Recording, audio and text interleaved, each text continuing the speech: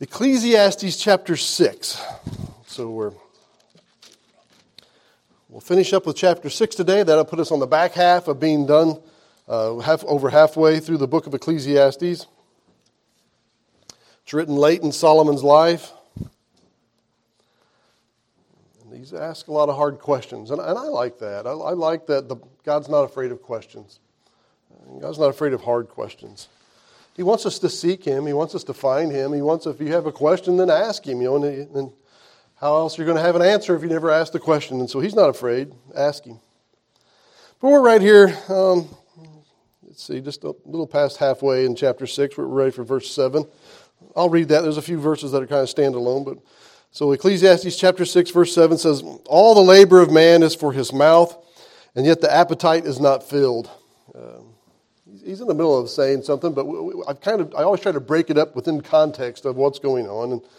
And here he's just still kind of going on with, life. And here he says he's speaking of the endless repetition of life. You work to buy groceries, or you work to grow food. If you're a farmer and you grow your own food, or if you're a hobby farmer where you grow your own food, or if you just like having. I like a fresh tomato, and it's like, I think last year I got one. How many plants we plant? I think I got one tomato, maybe two. Little cherry tomatoes, that's disappointing labor. But I like a good, fresh Indiana tomato. You can't beat it. But you work hard, to get food. And then you eat that food.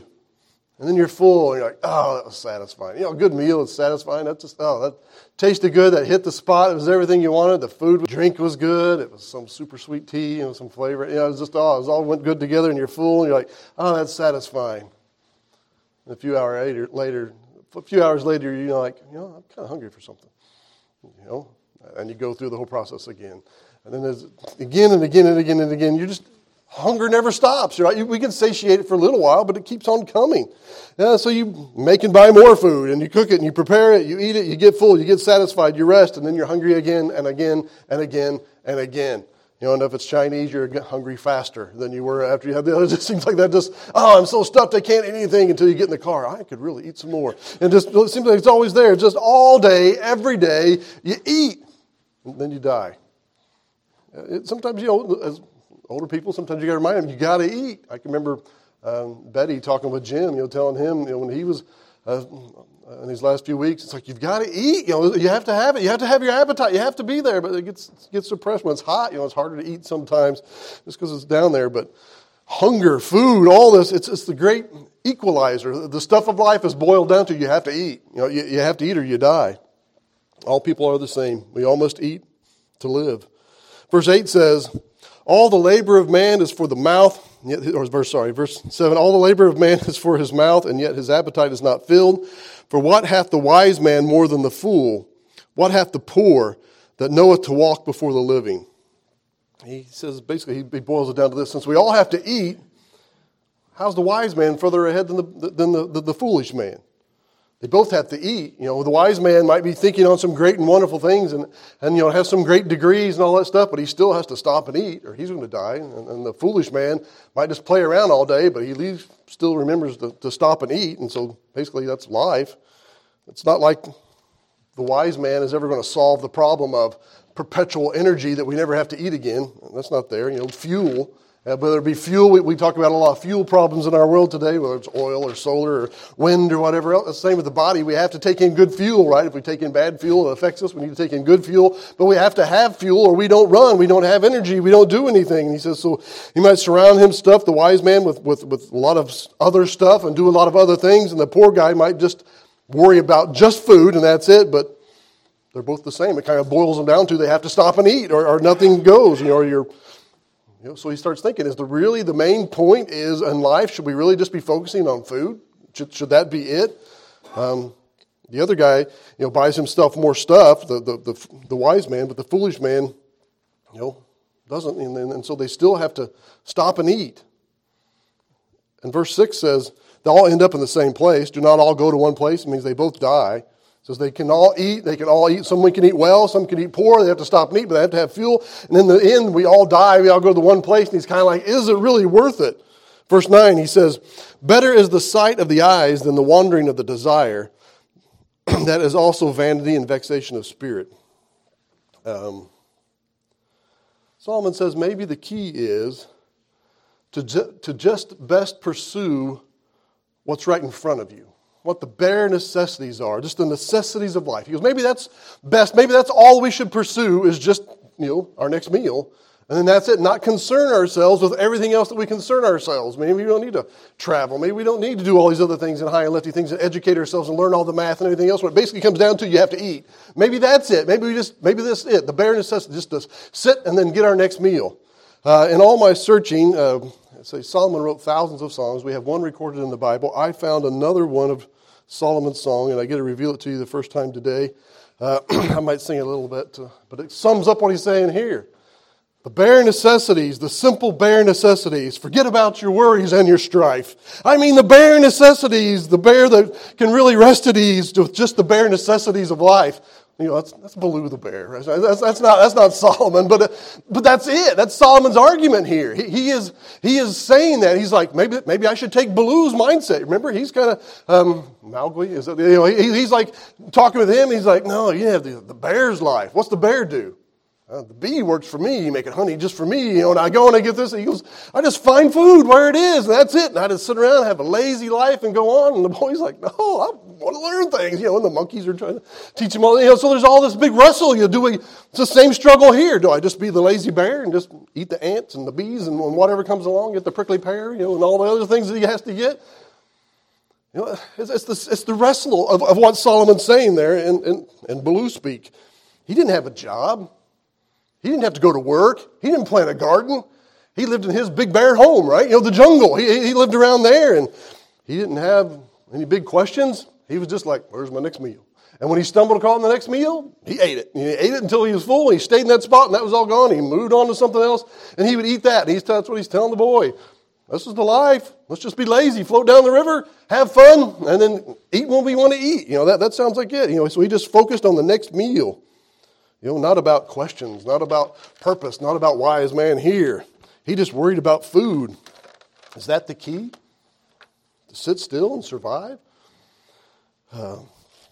Just to get by on the enough to just survive. Is that it? He says, no, it's vanity. He says it's vanity, verse 9, and it is vexation of spirit. He goes, no, it's vanity. It's empty. You will wish for better. Even when you say you're not, you'll wish for better. And it will vex you. Why? When I should just sit at home and be lazy and just eat, but why do I have all this vexation? Why do I worry? Because man's not a bear. Man's not that way. Man has curiosities. Man is made in God's image. We are different than just an animal that is sitting there. We want adventure, right? We have questions. We want to explore.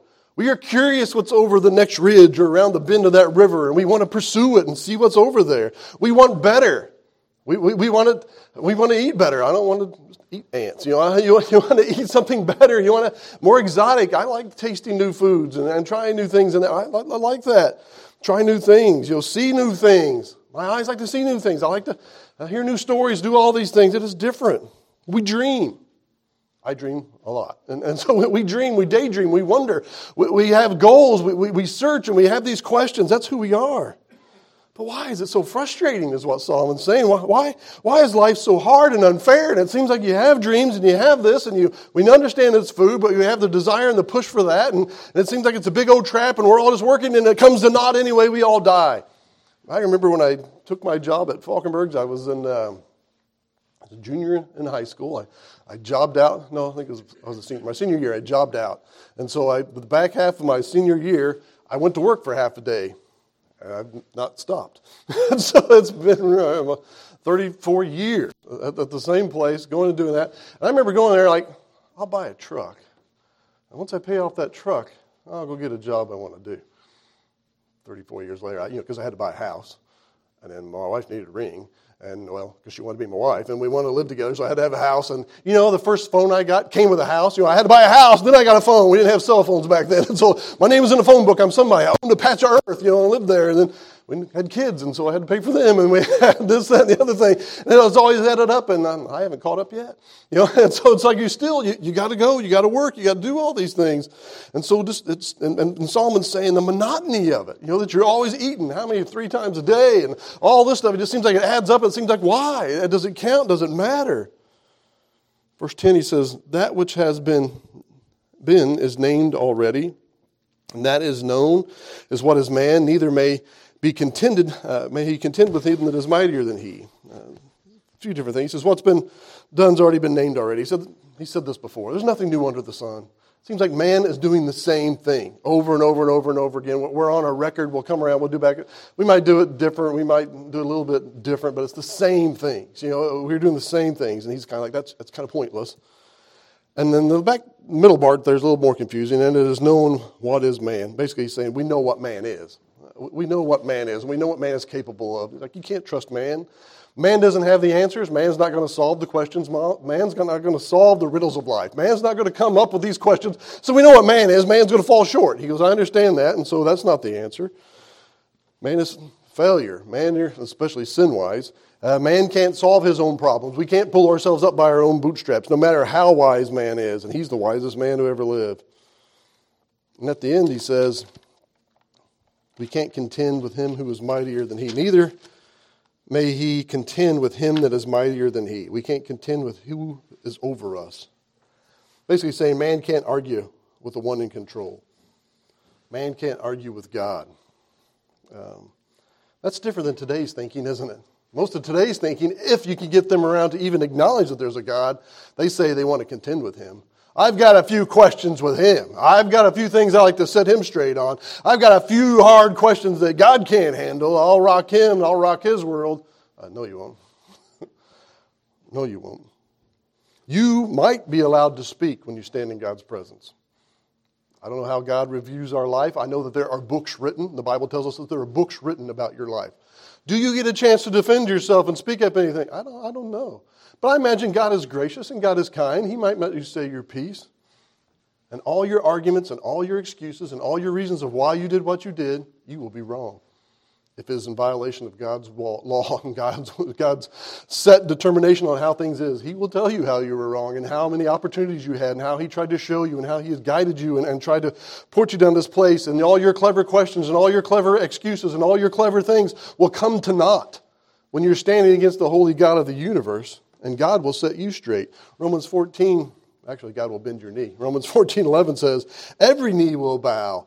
Every tongue will confess that Jesus Christ is Lord. And by Lord, by acknowledging that you are Lord and bowing down to Him, we sing the song, Bow the Knee. Bowing down to Him is acknowledging that He has power over you.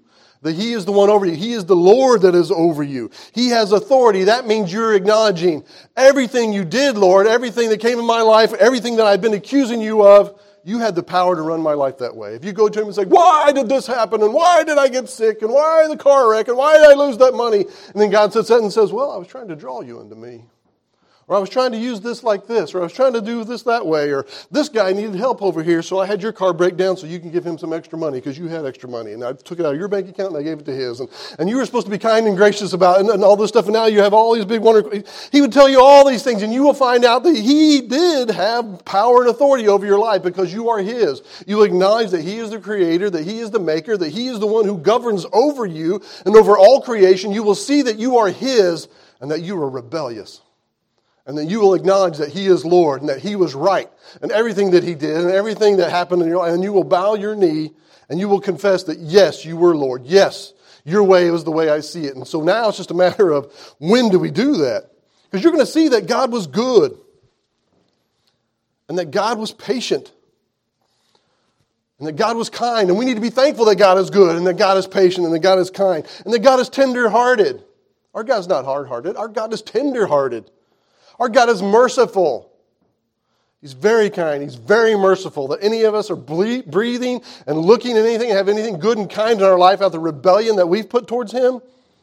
He is a kind and merciful and long-suffering God. He is patient. He is gracious. He is loving. He has been pursuing us. He's been, especially the lost. He pursues us. If we've repented and trusted Him, He pursued us until we understood and we bowed our knee and we acknowledge here and now the way He wants it, not waiting until we're dead.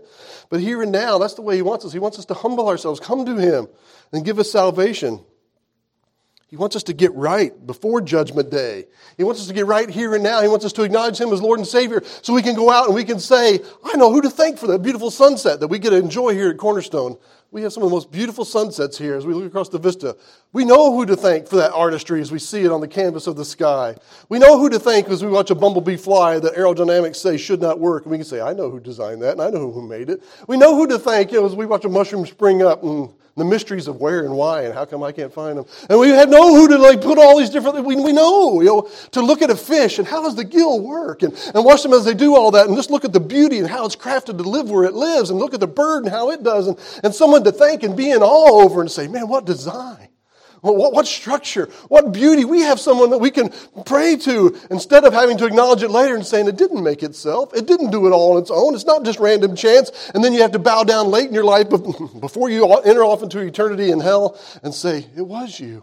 I was wrong about it all. See, God is pursuing us now so that we will get right with Him, so we can spend eternity with Him, where He'll continue to dazzle and amaze us with His wonderful power and His wonderful plans. So, yeah, we can't contend with God. He is mightier than us. We better understand that now. That's what Jesus says, blessed are the poor in spirit. When we come before Him, it's like, God, I have nothing. You have it all. You are the Lord. I come to you humbly and I bow. He says, that's what He's looking for, that broken and contrite heart. But others see this differently. They see this verse as God being fatalistic.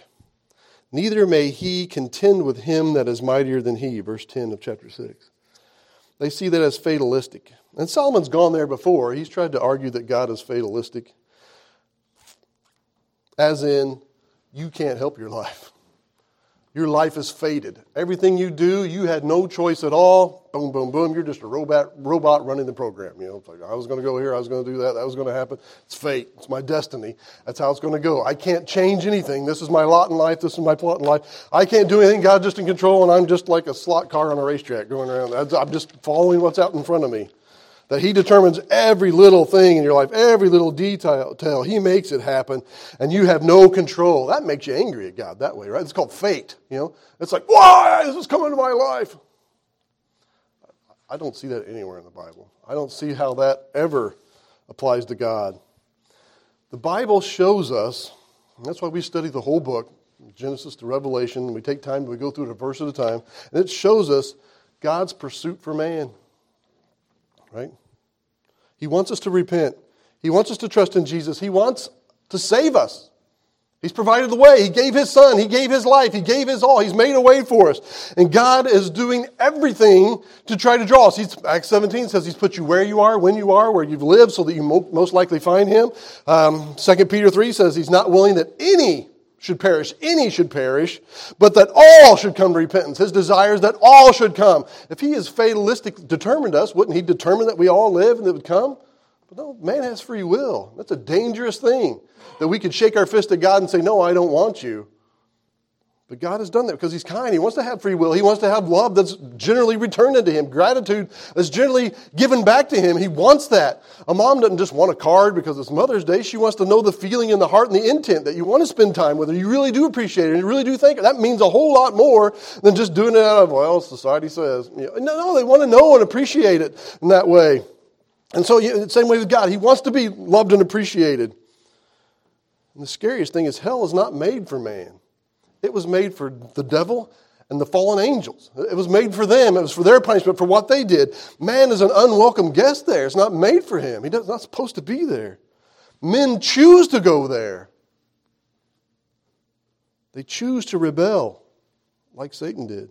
They choose to shake their fists at God and to blame God and to be angry at Him for the things that they do because they can't take any fault on themselves. They can never humble themselves. They're so proud. They're so arrogant with who they are and what they're doing. It must not be my fault. It must be God's fault. And so they have all these angry accusations against Him about, why do all these things have you violated at law after law and precept after precept? And you're like, why do these bad things happen? It must be God's fault. After He's warned you and told you in advance, you want a happy, good life? Follow what I've told you. It's the safety rails. It's the guardrails on the road. The road works a lot better if you're between the two white lines on the edge. That works really great. So when you get off, it gets a little dicey. I had someone got off this morning right in front of Spearsville. She kicked it all sideways, heading right for me. I'm like, well, no sermon this morning. Thankfully, she corrected, got straight, made it, and here I stand. But it's like, that quick, things could change. I'm doing everything right. I'm in my lane going that way. Someone else distracted, they get kicking sideways, they're coming at you. It could change in an instant. You know? Do I blame God? No. I thank him for that. And I was able to go to him. I was able to call out for help. Lord, let him correct. And, real quick, I'll tell you, Elaine, like, brace yourself. Here it comes. And so, but it's, fortunately it did. But, but we get to read the Bible. And the Bible shows you God's nature. And he's not fatalistic in that way. It shows that he's long-suffering. I'm thankful that he's long-suffering. That he still has patience with me. That he loves me as his child and he'll discipline me when I need correction. But he's still wanting me to make decisions on my own, to learn and to choose and to do the right things for him. Long-suffering. He's a patient God. Man, patience is a virtue, right? We say that, and it is true. When you watch someone work with somebody who is frustrating, we all know somebody's frustrating. Don't all look at me. But we all know somebody's frustrating. And when you watch someone who is kind and compassionate and teaching someone who is frustrating, you're like, man, that guy has patience. Or that lady has patience. Moms have a lot of patience, don't they? To love a child enough to, I need to say this to you 500 times now, until you get it right, until you understand. I will teach you because this is your life at stake. That's how we saw it. Our kids, it's like they're going to care for families one day. We need to teach them and instruct them and help them to understand so that they are better in life and to do this and to do that. And my wife to take the time to teach and instruct in that way. It's patience. I'm going to show you this again. I'm going to tell you again. We're trying to save you some grief here. I can remember hearing that from Dad and Mom. It's like, we're trying to save you grief. We're trying to give you a shortcut in life. Learn from our experiences and what we've done. Don't go down this road. Let's go this way. Man, patience. God is patient. He's kind. He is gracious. And he's trying to reach sinners, to redeem them, to save them. He's provided the way for every man, right? Jesus Christ has died for the sins of the world. He's made it available unto them. And we're going to shake our fist and that it's fatally determined? No. No, man has choice. He wants us to choose him. And so I don't believe that God is fatalistic. I don't believe that in there. You cannot see it in the Bible because I can see the God who is long-suffering, is patient and kind and gentle and everything else that is through the Scripture. Is he righteous? Yes. Is he holy? Yes. There's a line that you can cross? Yes. But I'm glad he's patient. I'm glad he's kind. And I'm glad that he tells us to turn our cheek. The 70 times 7 to forgive. He's turned his cheek more than 70 times 7 for this guy. And so I'm so glad that he is that way. And so we should emulate it as well. But Solomon asked those questions. And there's similar questions that you and I have had. And like I said, we saw some of it, even the trailer of that movie. But verse 11, he says, seeing there be many things that increase vanity, what is man the better? He says, as far as everything that man can do, and Solomon's thinking about everything he has done, and like we talked about in earlier chapters, Solomon has done stuff that is still on this world today. You can go see the stables of Solomon, stuff that he built that last. I don't know. Will stuff I do last that long? Probably not. It's like it's going to waste away. You have to throw it away and get away of it. But Solomon's made some marks on the world in that way, and he's like, it doesn't matter. I don't use his stables. And then he thinks about the temple. He could look over the temple. He's like, all these sheep, all these sacrifices made year after year. And it's not getting rid of man's sin. It's just covering it because he's living at the point when Jesus hasn't come yet. And he's like, it just seems endless. It just seems endless. It just seems like, is man any the better? No, and that's kind of the point, that you'd have to go and do the sacrifice every year to let you say, boy, I wish this could be one and done. So when Jesus Christ came and did it, you'd be like, oh, he did it. It was the answer. It was done. These were all rehearsals for when the real thing came. They were all preparing in that way. Here's what we need to remember, that the Bible is a progressive revelation.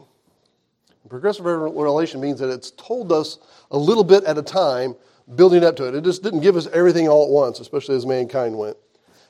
It starts out with telling us the origin of sin. Here's why we are in the predicament that we are. He tells us about Adam and Eve. He tells us about the whole sin that goes on.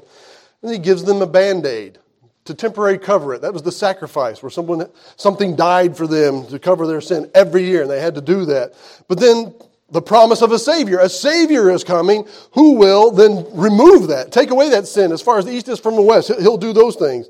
He talks about the depravity of man. A lot of the Bible is talking just about how bad we are, by showing us examples of who men are. He has to judge the world with the flood. The goodness of God, that he provides a way. Noah built an ark, tells them in advance. He tells us in advance things that we can do. Reaching out to everyone, reaching out to all of us, reaching out to me. But man still has a lot of questions, always has. The Bible includes those questions. I'm glad of that. I'm glad that Solomon could say these things and voice these opinions, and some of them are wrong, some of them are right. I'm glad he could do that. And sometimes he gives us a peek in the Bible, in the progressive revelation of the Bible, a peek behind the curtain, that we get to see what's really going on, because we have eyes that see here and now. But every once in a while, like Job, we get a vantage point that Job didn't have. Job didn't know that Satan and God were having this big sparring match. He didn't know that. We know that, and so we get to see how these things all play out, and that Job was faithful, and that Job was patient. So we talk about the patience of Job, and we learn from the lessons of Job because we get to see what was going on behind the scenes. There's spiritual warfare going on. Wow, I wonder if that's going on in my life. Yeah, it is. There's a lot of times that wicked things happen because they're trying to throw you off, and get you off course. Elisha, he pulls back the curtain. I don't even know that he saw, but he prays for his servant. Show him. And there's armies on the mountaintop, a mountain full of them, the Bible says, with chariots of fire there to fight them. And it seemed like the world was all against him. He's like, open his eyes so he could see. And he sees in the spiritual realm that there's a battle that is going on, and that we aren't alone, and that we're not just out there by ourselves.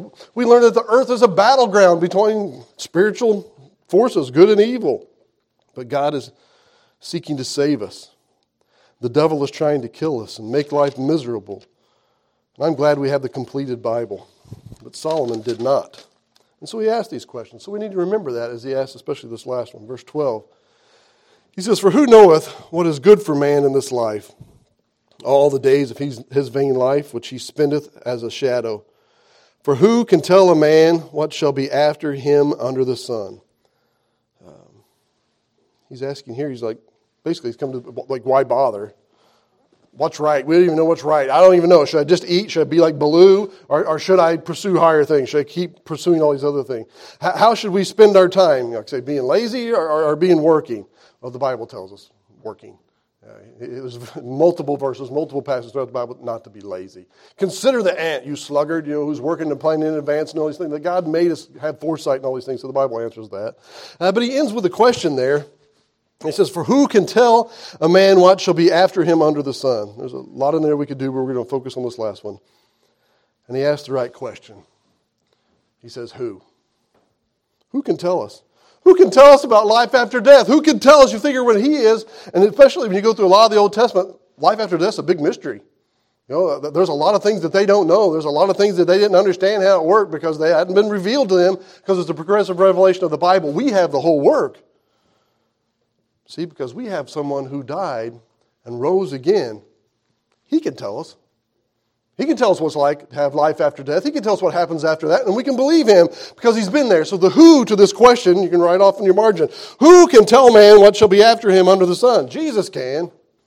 Because Jesus did. He died and rose again. He can tell us that. And then he gives answers to the disciples. He gives answers to the apostles, and he tells them, and they write it down for us. And we learn a lot of things in this progressive revelation in the Bible. Jesus answers the question. One, when Jesus answers it, answer to Solomon's question right here is John 14.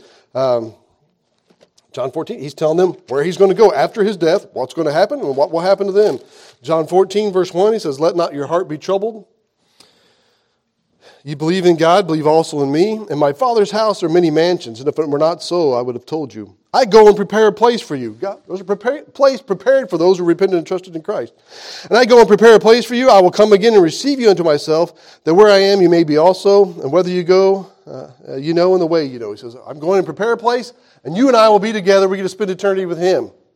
Solomon didn't have that answer. You and I have that answer, that if we repent and trust in Christ, that there's a place prepared for us that Christ has made, and we'll get to be with him in this palace. He doesn't live in a dump. And so he lives in a fantastic place that he is preparing for us. In this progressive revelation, we have an answer to that question. He's preparing a place for us. Paul, he tells that servant some answers, and he says, our lives will be tried. As Christians and as the lost. The lost will be tried, and they'll determine their fate in hell, how much they suffer because of what they've done. It is endless. But if we repent and trust in Christ, our lives will be judged for what we did for Christ. And 1 Corinthians 3, verse 13. I'll turn there. 1 Corinthians 3, it talks about the judgment that Christians face. Verse 13, "Every man's work shall be made manifest, and the day shall declare it, but because it shall be revealed by fire, and the fire shall try every man's work of what sort it is. And if any man's work abide, which he shall build thereon, he shall receive a reward. And if any man's work shall be burned, he shall suffer loss, but he himself shall be saved, and so as by fire." He says there's going to be a judgment of our life. And so he says, you need to listen to what I've told you. how to live. God tells us how to live, how to behave, and how to act. He says, I'm going to judge you by that, and it'll determine how your eternity is going to go. Again, it's all going to be great. It's all going to be way better than hell. That is for sure. Eternity is where we want to spend it with God. But he's saying, you can make it better. I can reward you, and I can give you great rewards. You can get upgrades and this, that, and the other thing, better jobs or better, whatever else to serve him and better, closer ranks to him. And we've spent many times speculating on some of those that are hinted at in Scripture. But boy, we can have that. But rest awaits. Reward awaits. Comforts await. Life, eternity with God awaits. He shows John all kinds of fantastic things in the book of Revelation. He shows him battles. He shows him wars. He shows him victories. He shows him setting up the millennial kingdom. Isaiah as well, we get to see pictures of what it's like to live and to rule and reign on an earth where there is no war, where the curse is removed, and for the most part, Christ rules and reigns on the earth. We get to be down here ruling and reigning with him on the earth for 1,000 years. Man, 1,000 years on the earth, in a paradise earth with Christ ruling and reigning.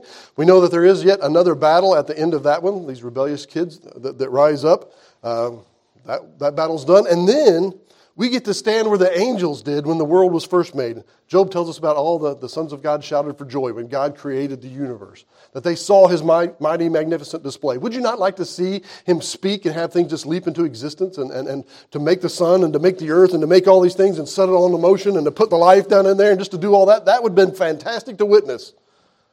We get to witness that when he does it again. He says that he's going to burn everything away, take it all back to nothing. And then he's going to speak, he's going to make a new heaven. And we'll watch the power of God as he puts it on display and makes a new heaven. He makes a new earth. Makes a new earth we're going to spend eternity on. And we'll get to look at it and see in the wonder and the sparkleness of it. None of the curse on it. None of the marks of the fall of mankind is on there. It's a new earth. It makes a new Jerusalem come down like a bride adorned for his wife. Comes down out of the heavens and then puts on the earth to move. That's going to be our hometown, our city where we work out of. We get to watch that come down and it's going to be fantastic. A building that God has made. Never seen one. But we'll get to see one and live in one that he has prepared for us. And we get to live on this earthly home for eternity with him. A real physical, tangible world. Explore it. Claim things for him. Go and subdue the earth. Bring it back like Adam was supposed to do in the garden. He makes a garden, puts him in it, and then tells him to go to subdue it. We get to go back to that beginning. Subdue new countries, new things, see new things, the wonder of the creation, the adventure of it all, that we get to work and have our jobs and participate in it for eternity. That's exciting to think about what we're going to do for him. We can have all that. And Jesus says, what comes after? What comes out? He tells us all that. There's a life ahead, eternal life that's ahead. But how you live now matters. He tells us how to behave. He tells us about judgment. He tells us about reward. He tells us about rest. He tells us about family and spending time with family and friends in eternity. So he says, yeah, you can ask me your questions. He will answer. Because Solomon asked him, and then we've got an answer in Jesus Christ. And you and I live in the best place to have all these questions answered because we have the completed Word of God. Where we could just say, show me, because His Word has the answer. It is there. And if you need help, that's part of my job, is to help guide you to where those answers are. But it comes down to how you live, what you do with the Savior. If we try to do it with just man-centered thinking, with just who man is, can man save himself? Can man do everything that answers all the questions? No. But God did through Jesus Christ. He came down, He paid the sin price, He suffered for us, rose again, made a way for us that if we repent and trust in Him, we get to be partakers in that. That He will then cover our unrighteousness with His righteousness, credit His goodness to our bankrupt account, and we'll have our account full. We get to live and rule and reign with Him forever, and we get to then live a life not on our own, but with help from the outside, that we can pray to the Lord and have Him ask Him questions, and we can seek wisdom and knowledge, and we can then try to pursue Him and praise Him and thank Him and acknowledge Him and tell other things about Him and have a good life with Him, that He have heaven and this life too the way He wants it. And so it's a matter of that. Repent and trust in Him. That those questions that Solomon asked were answered, and they're answered in Jesus Christ. And we have the same source of those answers in Jesus Christ today. What a time to be alive. And we have the completed Word of God with more ways to study it than anybody else, to go and then take those hard questions and find those answers. Does it make life any less hard? Sometimes. There's still hard things that come. There's still difficulties that we face. There's still the why questions, even when you know Him and embrace Him. But we're to trust Him. We're to trust Him. He is trustworthy. He has shown Himself that He is trustworthy. So show that, live that out loud. The world will see that, and the world will notice the difference. It rains on the just and the unjust. But how do we behave? Do we curse him? Does he give us the good things and we curse him for the bad things? Or do we trust him in it all and try to seek to serve him through it all and let him use it all for his glory and his praise? It's a hard road. And some of you are on it. I thank you for your faithfulness and encourage you and pray for you to stay faithful to him. And I pray if you're here today and you don't know him as Savior, repent and trust in him. Because we know the end is judgment. And we know that you're going to be tried. And the Ten Commandments, we know all the answers. We know all the questions. Just repent and trust in him and you can have salvation. He's done it for us. And if we have, live a life that's pleasing unto him. It's for your benefit and for his and a good life too. And so I'm glad that we have the word. I'm glad that we have the answers. And I'm glad we had someone like Solomon asking those questions so we can look and say, man, what a time to be alive that we have those answers. And man, it makes us appreciate Jesus all the more for who he is and what he's done. And I appreciate you being here this morning.